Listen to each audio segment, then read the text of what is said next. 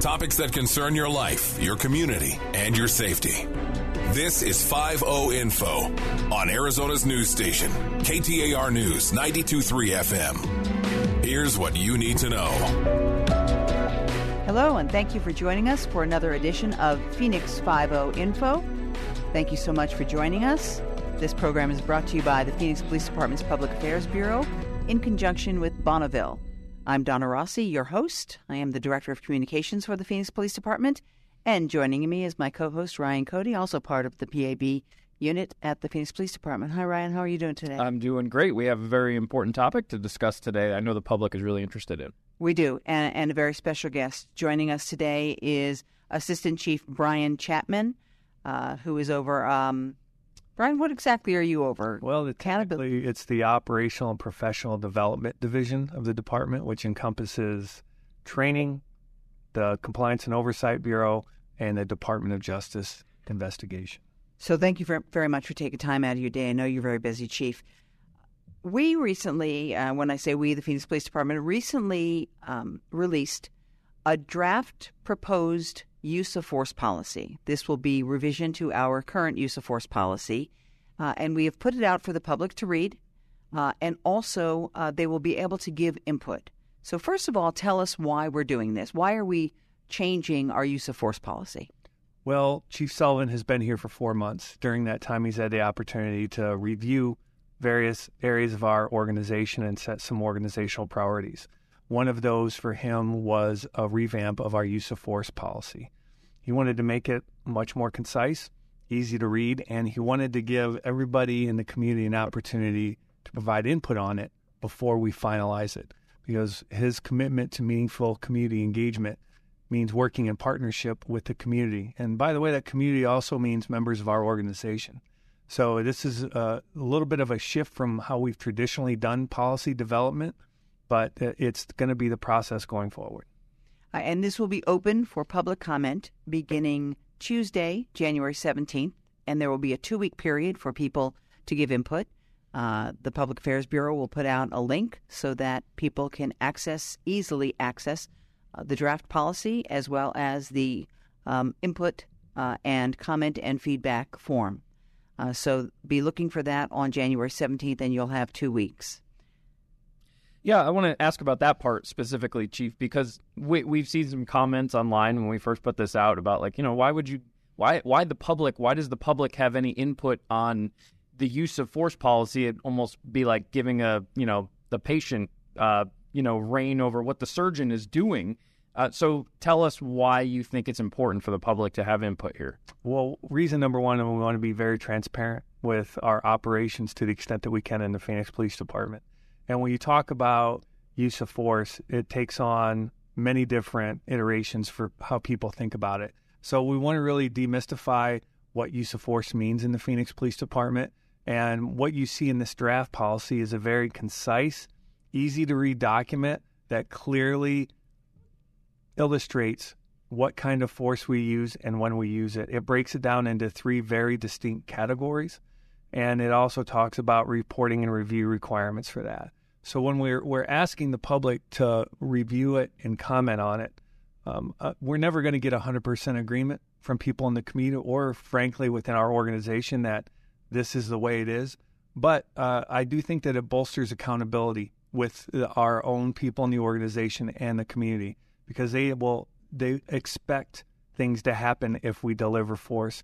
And so if we have an opportunity for them to at least preview that, provide some context from their perspective on it, and we can make some changes or modifications to it, then we're happy to do that. We are members of this community as well, and it's important that we all work together to solve any kind of problems we have and break down barriers.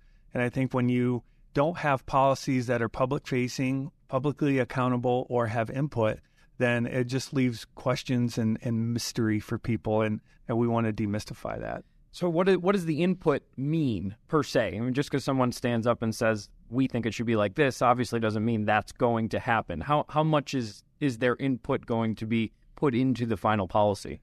Well, there's some things that we legally won't be able to accommodate. And we just have an expectation that there will be some asks that we can't do based on Arizona revised statute or officer or public safety concerns.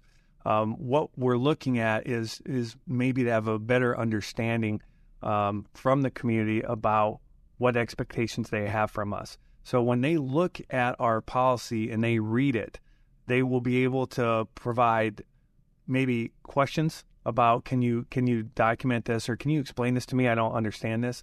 We've tried to make it simple, but I understand from a layperson's perspective, they might not be familiar with a lot of the definitions. And so that sort of at least feedback helps us build relationships, foster communication, whether it be on the phone or through email, and just provides, I think, a more comprehensive understanding of what this policy represents. To the extent that we can, we will shift. This is why it's a draft policy. We haven't set this out saying this is what it's going to be. We expect some modifications to be made to that, and that's why we're asking for public input to see if there is some wiggle room or some areas where we can make improvements that maybe appeal to the public differently. One of the questions I know that we've heard already is, will this significantly change how the Phoenix Police Department operates out in the field? I think we have that question from both the community as well as internally. Yeah, and it is a great question and a great concern, I think, internally, because when you make a transformational change like this to a use of force policy, which is kind of a cornerstone of how we do business, people are going to be apprehensive about it. But I think what you'll see is that there won't be a drastic shift in what we do tomorrow that we do today.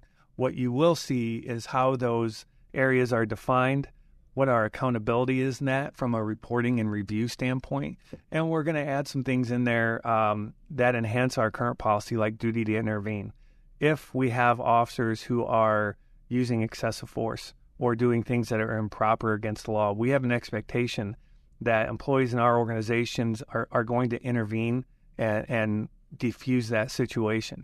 And important to that is that we have an anti-retaliation clause in there. So people that step in and intervene in that and say, this is not right, that's not how we're trained, it's contrary to the law, that they're going to be protected. So fundamentally, in terms of how we use force, not a whole lot is going to change. But what you will see is that it's easy to read, it's clear in terms of the levels of force, and there's accountability and transparency component to it that I don't think that we had a lot of previously. I know that another one of the questions is, it's no secret that the Department of Justice is here, and one of the areas they are looking at the Phoenix PD for is force. How will this align with what they're looking at as well as what they expect? Well, this is part of the reason Chief Sullivan was brought here, based on his experience with the Department of Justice, working in departments that have had consent decrees and pattern and practice investigations. And so he's doing everything he can from an administrative standpoint to put us in the best position possible. And this is not to satisfy a requirement from the Department of Justice. This is a serious commitment to reform within the organization. And it starts with how we operate 24 hours a day, 7 days a week. And so it's a number one priority for him right now to make sure that we revamp this process. We have meaningful community engagement as part of that process. So when we do get a findings report, maybe sometime this year or next year, we will be ahead of the curve instead of reactionary. I know when a new officer comes in and they're in the academy, you can train from the ground up there. But what about our officers that are already here, and how is that training process going to go down once this is finalized? Well, this will be a significant organizational shift in terms of how we onboard this policy. Our previous process was to update a policy and essentially send it out for everybody in email, and then they check a box and say they've read the policy. That's not training, to be clear. And Chief Sullivan is very intentional about this part. So when we've finalized this public comment period, we've had a chance to modify it and make changes, and we finalize this policy sometime in March. Then between March and August, we are going to train everybody in the organization, professional staff, sworn staff, top down, so they understand every part of this policy because it is such core to our foundation here. And there will be complete and clear understanding of this policy before we finalize it and send it out. And you're going to see that as a pattern going forward with major policy changes. There will be some mandatory training to preview it, understand it, before we launch it. And that's a big shift from how things have been previously managed. Any idea what kind of time frame we're looking at? Well, I would say that the time frame is a little bit unknown, but if you're going to put me to it, I would say that we would like to have our policy done in March, and we would like to have all of our training done by August.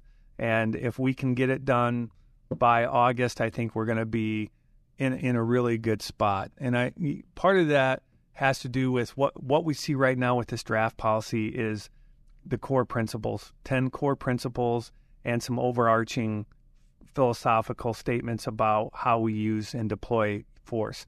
What you'll see at the end of February are 3 addendums. One that talks about force operations specifically, one that talks about reporting and review specifically, and one that talks about duty to intervene, which I previously talked about. So those are being created right now.